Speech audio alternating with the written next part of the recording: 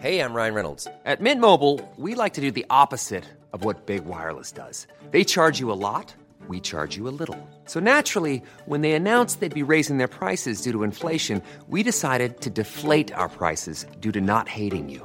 That's right. We're cutting the price of Mint Unlimited from $30 a month to just $15 a month. Give it a try at mintmobile.com/switch. $45 up front for 3 months plus taxes and fees. Promo rate for new customers for limited time. Unlimited more than 40 gigabytes per month. Slows full terms at mintmobile.com. I'm Sandra, and I'm just the professional your small business was looking for. But you didn't hire me because you didn't use LinkedIn Jobs. LinkedIn has professionals you can't find anywhere else, including those who aren't actively looking for a new job, but might be open to the perfect role, like me. In a given month, over 70% of LinkedIn users don't visit other leading job sites. So if you're not looking on LinkedIn, you'll miss out on great candidates like Sandra. Start hiring professionals like a professional. Post your free job on linkedin.com/spoken today. Hello, this is Danny Pellegrino, host of the Everything Iconic podcast, and I'm here to tell you all about Splash Refresher, because hydration is mandatory, but boring is not. Now, I love my water, but if I don't spice it up, I'm not going to finish what I took out of the fridge. That's why I love my Splash Refresher, which is flavorful, delicious, bright, hydrating, and 0 calories. The wild berry flavor is my fave. No, wait. Is the pineapple mango flavor my fave? You know what? All 5 craveable Splash Refresher flavors are my fave because they're so delicious. So get hydrated and enjoy it with Splash Refresher. Hello everyone and welcome back to my channel and to our podcast listeners. If you're new here, then hi, my name is Nikki Druce, and today we'll be exploring another macabre mini mystery and falling down the rabbit hole of whatever weird thing I've discovered whilst trawling the internet for strange stories and bizarre happenings from not just London, but all over the world. Now, before we get started today, I just want to give you a heads up that this story is a little heavy going and that there are mentions of sexual assault, murder and abuse.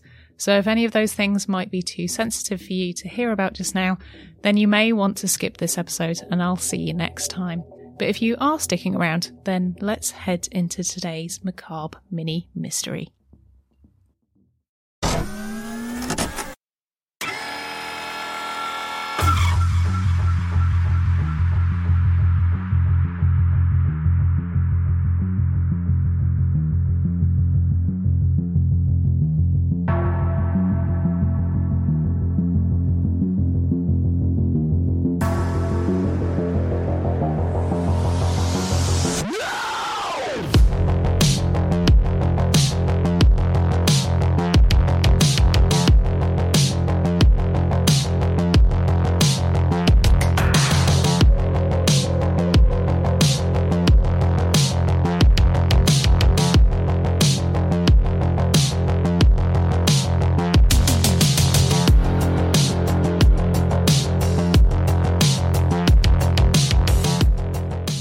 If you're over the age of 30, you probably remember McAfee security, which was installed on any computer that had internet access, and its incessant pop-ups from your childhood. If you conjure up in your mind an image of the person that created that software, you might think of a nerdy man in a tank top, but that thought couldn't be further from the truth.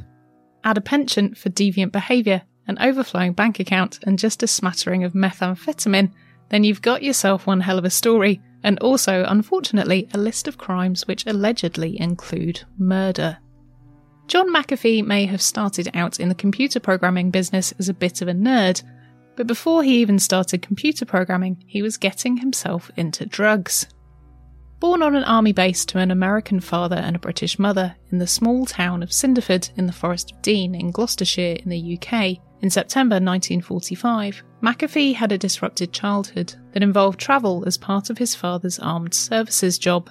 He was mainly raised in Salem in Virginia in the US, but has always said he has a strong bond with the UK despite only having been born here and not spending any significant time here since. Sadly, when John was just 15, his father, who had an abusive streak and an alcohol problem, committed suicide by shooting himself. Fast forward a few years, and John studied mathematics at Roanoke College and got his degree, which ultimately landed him a job at NASA as a computer programmer just a year later. John only worked at NASA for 2 years, but given that he said he used to have a pretty bad cocaine habit by then, it's no wonder that he soon after had a succession of jobs which only lasted about a year or so.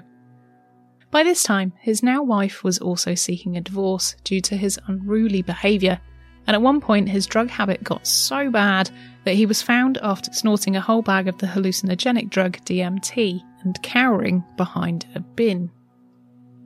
Seeking help, he managed to get sober and got a job at Lockheed Martin, a company which specialised in defence programming, and it was during that job he was introduced to the world of computer viruses.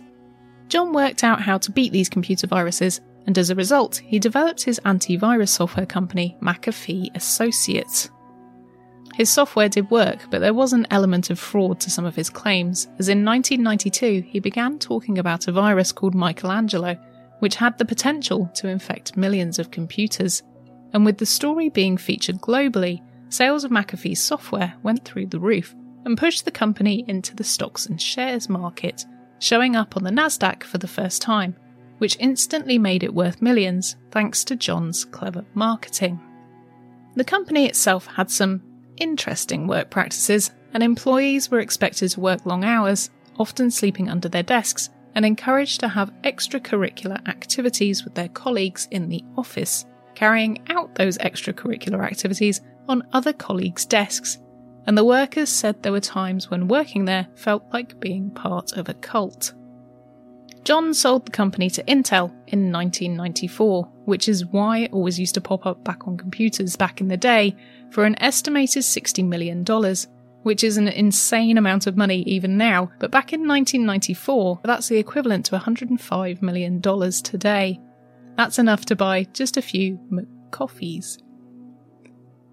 With his newfound fortune, McAfee got straight to spending and bought himself houses in some stunning locations such as Hawaii, Colorado and Arizona, to name just a few.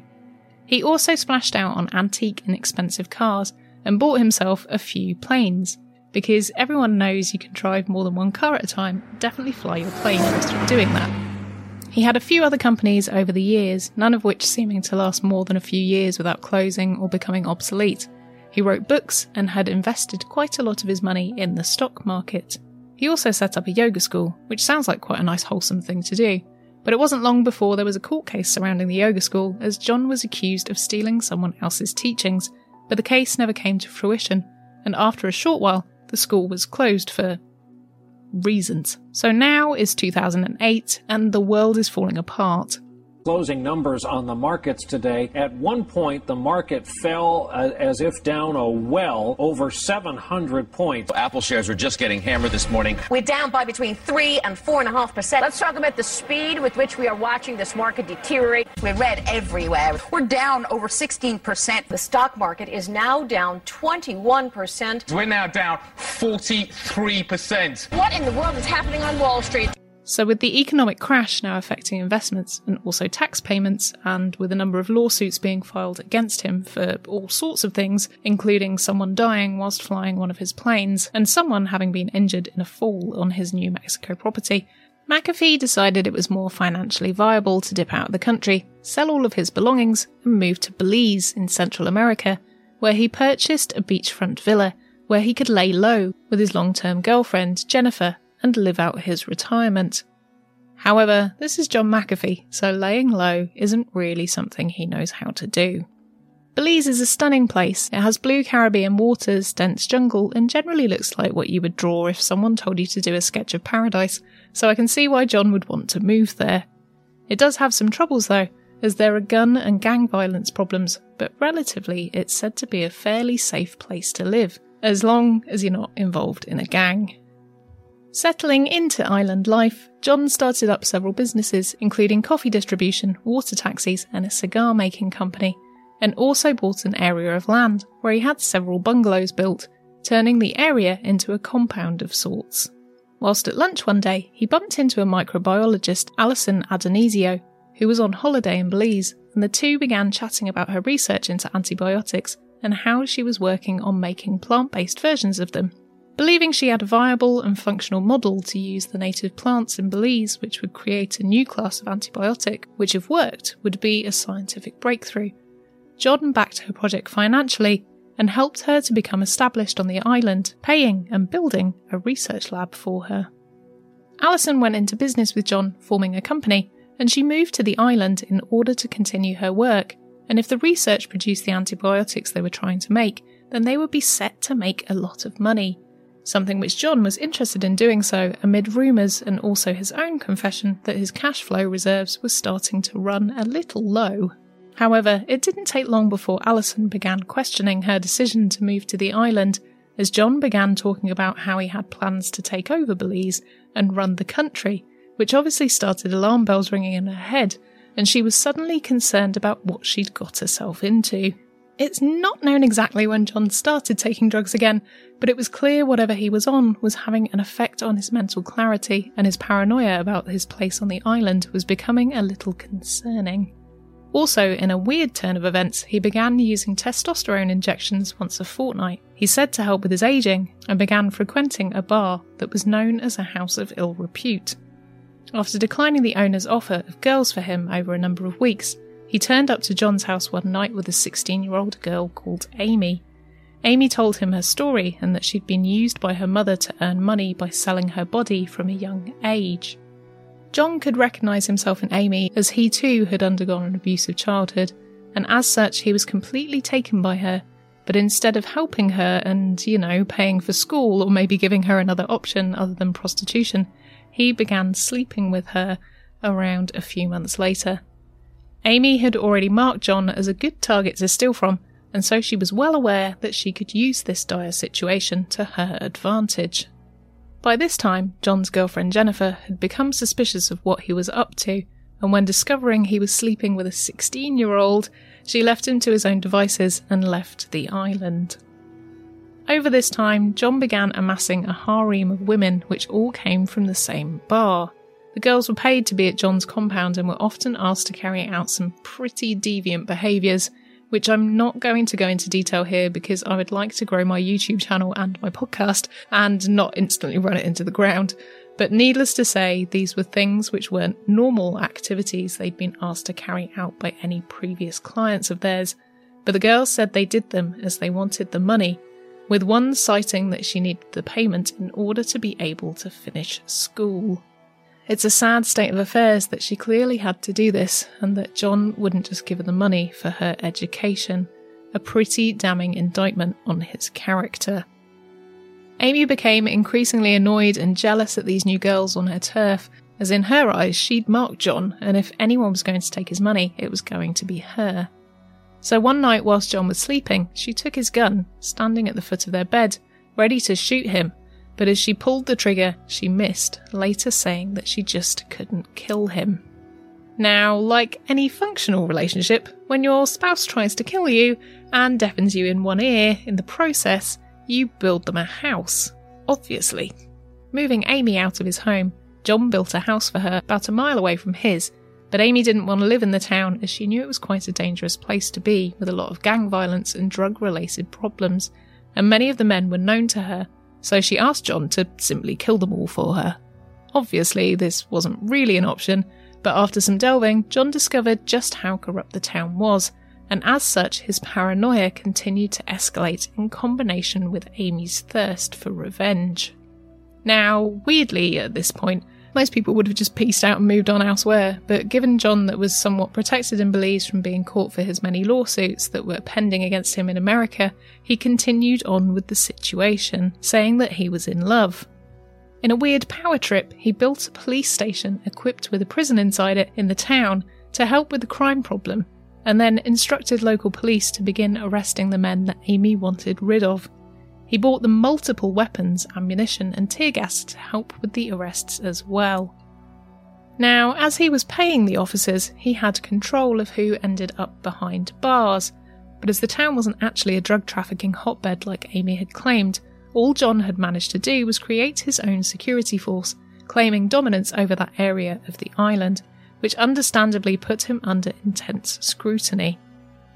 John said that he was now being watched by the big pharmaceutical companies as a result of his work with Alison into the plant-based antibiotics, as he'd been seeing men lurking around, staring at his home from a distance, but no one ever came to talk to him about what he was doing. Perhaps this was true, or maybe it could be a result of his increasing paranoia.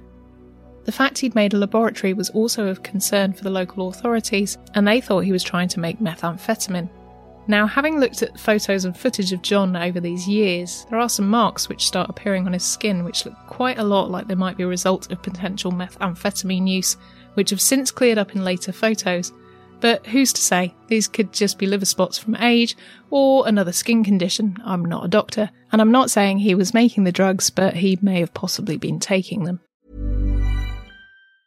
Now's the time to save 30% on wedding jewelry, only on BlueNile.com. Make sure your wedding ring is the one, with your pick of diamond and lab-grown diamond bands, all hand-finished and graded for excellence. Or surprise her with something blue she'll love for life, like a stunning pair of sapphire earrings. Blue Nile's jewelry experts are available 24/7 to help, from fit questions to style advice. Right now, get up to 30% off at BlueNile.com. BlueNile.com. Ryan Reynolds here from Mint Mobile. With the price of just about everything going up during inflation, we thought we'd bring our prices down.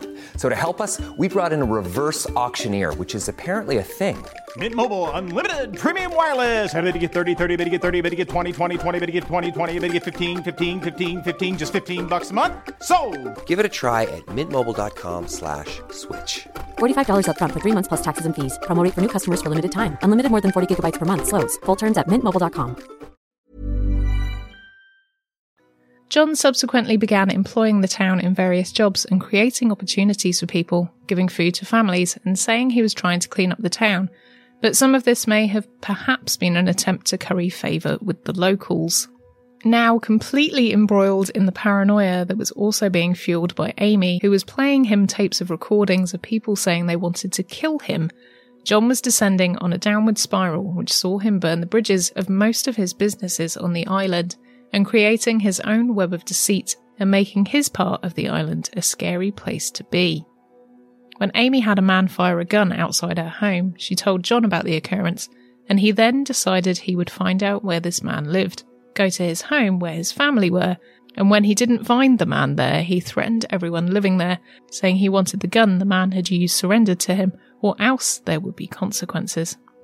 By this time, his biochemist business partner Alison was now feeling the encroaching paranoia from John and felt that he was making things too dangerous for her to remain on the island. He became very paranoid. He was talking about taking over the country. I started to think, this guy is a madman. Everybody I hired was an ex-felon and had spent half of their life in prison. It sounds like that's a recipe for disaster. They never shot anybody, never even shot at anybody, never even pointed a gun at anybody because they were dangerous people. He called them hitmen. He told me repeatedly that he could have people hurt, taken out, if he wanted to. And as such, she decided she would end the partnership and move back to Boston. It would later be revealed in a documentary made for Showtime called Gringo that on the evening when Alison broke the news to John that she was leaving, he allegedly drugged her drink and then raped her. Alison, when trying to report the alleged sexual assault once back in America, was told that there was nothing that could be done as it had happened in Belize. John was now controlling the town of Carmelita down the road from him where Amy's house was, and was becoming a feared presence in the town, and seemed to be amassing quite a gang of men to protect him, such as police and ex-gang members, making him almost untouchable. By this time, he'd also been posting on pro-drug taking forums that he'd been experimenting with purifying the compounds found in bath salts, which are a designer cathinone type drug, made mainly from methylene dioxypyrovalerone, also known as MDPV, which you may remember from being everywhere on the news a few years ago as meow meow. The bath salts, he said, were the best drugs known to man, and as a result of his enthusiasm towards them, this obviously pricked up the ears of the authorities. With his blatant flaunting of drug production and experiments, law enforcement decided to take a peek at John's laboratory on the island, and were given orders by a higher power to take a look at what he was up to, and his home was raided by the gang suppression unit to investigate the drug-making allegations and also John's involvement in now seemingly running a gang. The raid uncovered a stash of illegal weapons, stashes of cash and chemicals which were unknown to them, but no illegal substances were acquired during the raid. But unfortunately the authorities did shoot John's dog, who tried to protect him when the unknown men entered his property. As a result of the raids, John now believed that the government was definitely out to get him, and that it wouldn't be long before he was shot and killed, so his security presence increased, and with it, so did his paranoia. To protect his home even further, John bought 8 dogs who patrolled the area outside his home and weren't always inside his compound. A neighbour of John's, Gregory Fall, an American expatriate, was growing increasingly annoyed by John's dogs as they would bark at all hours of the day and night, and also be often on the beach doing what dogs do and pooping everywhere, but also being aggressive to passers-by.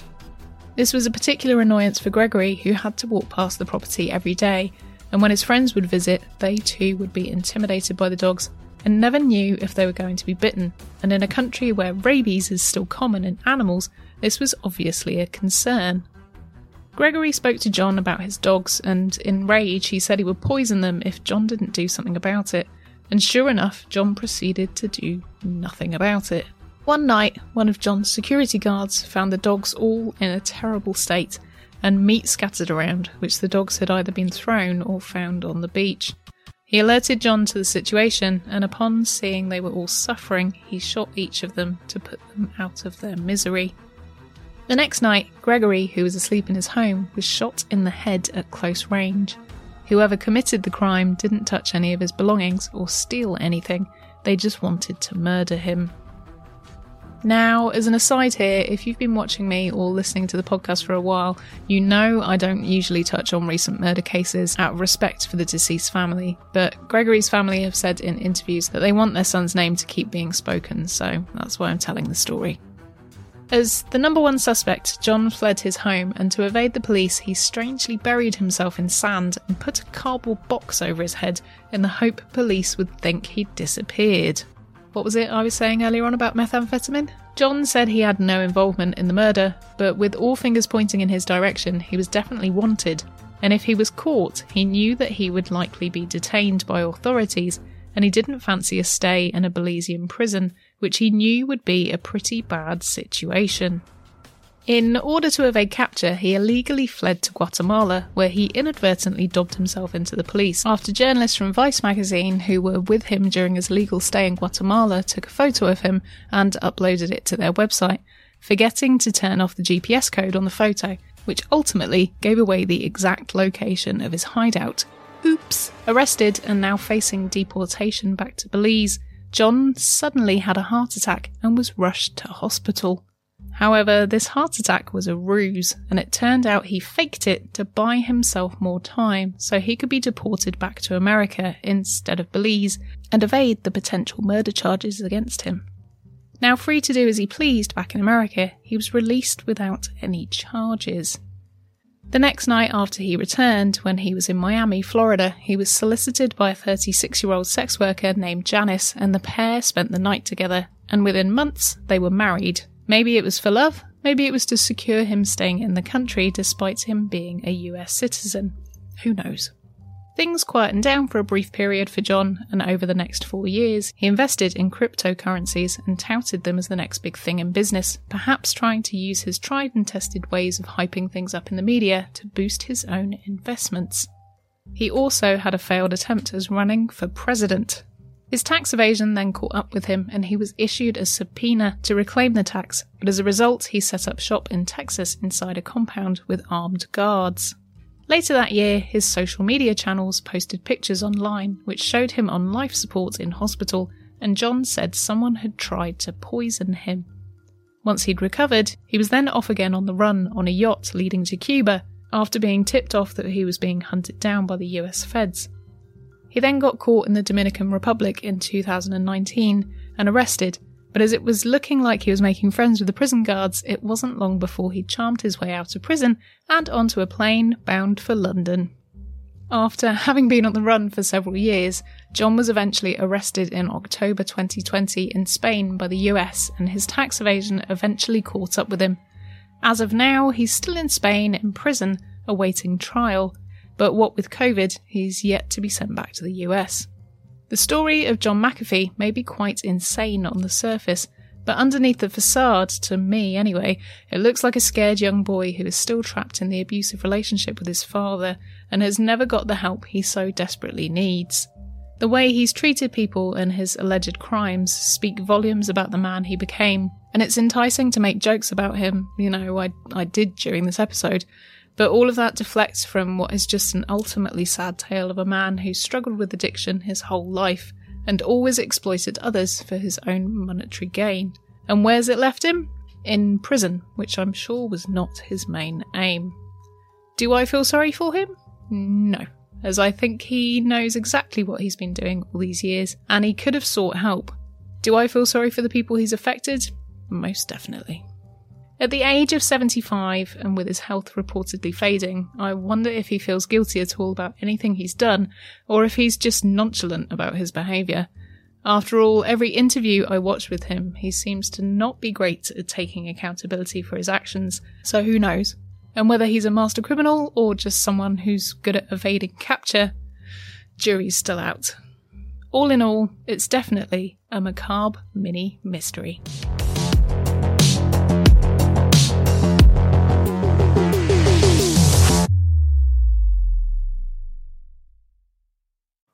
Thank you for joining me today. I hope you enjoyed that one, and let me know your thoughts about Mr. McAfee in the comments on YouTube or on my social media if you're listening to the podcast. There is way more to add to John's story, but I just wanted to give you a brief overview of his life. So if you did want to have a look further into the sources I used to create this episode, then please head to the description box on YouTube or the show notes of the podcast. As always, a huge big thank you to all of my Patreon supporters who help make the show possible, and in particular to Sam and Barry, our executive Patreon producers. If you'd like to help support the show as well, then you can do that using a variety of different methods, such as one-off donations, buying research items from the Amazon wishlist, or signing up to our Patreon, where you'll receive goodies, extra content, and also have your name listed in the show notes, all read out at the end of the show, depending on which tier you sign up to. I'll leave the links of where you can check those out in the show notes and description too. I'll be back next time on the podcast with a full-length episode of Macabre London, but if you want to catch the videos I make on YouTube in the meantime, then please head over to my channel and subscribe, as I'm really trying to grow my numbers on YouTube this year, so I'd love to see you there.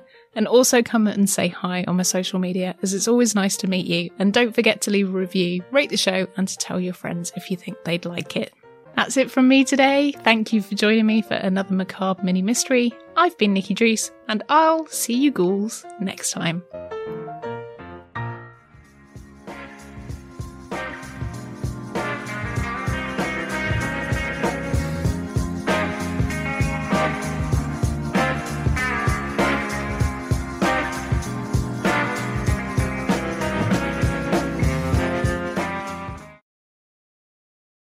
Oops.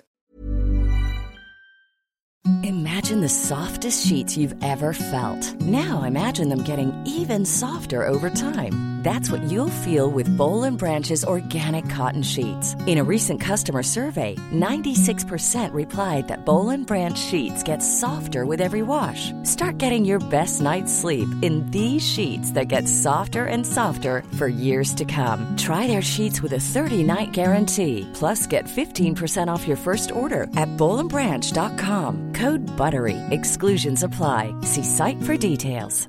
Hello, this is Danny Pellegrino, host of the Everything Iconic podcast, and I'm here to tell you all about Splash Refresher, because hydration is mandatory, but boring is not. Now, I love my water, but if I don't spice it up, I'm not going to finish what I took out of the fridge. That's why I love my Splash Refresher, which is flavorful, delicious, bright, hydrating, and 0 calories. The wild berry flavor is my fave. No, wait. Is the pineapple mango flavor my fave? You know what? All 5 craveable Splash Refresher flavors are my fave because they're so delicious. So get hydrated and enjoy it with Splash Refresher. Acast powers the world's best podcasts. Here's a show that we recommend. The Real Housewives is a guilty pleasure for most, but if you're looking to not feel guilty about that pleasure, tune in to Everything Iconic with me, Danny Pellegrino, where I break down all the messy moments and behind-the-scenes antics of Bravo's popular franchise. And on Everything Iconic, I also interview celebrity guests like Kelly Ripa, Keke Palmer, Drew Barrymore, Cameron Diaz, and more about their guilty pleasures, their past work, and so much more. So if you're pop culture obsessed and find yourself watching way too much reality TV like me, tune in to Everything Iconic with Danny Pellegrino, wherever you listen to podcasts. Acast helps creators launch, grow, and monetize their podcasts everywhere. Acast.com.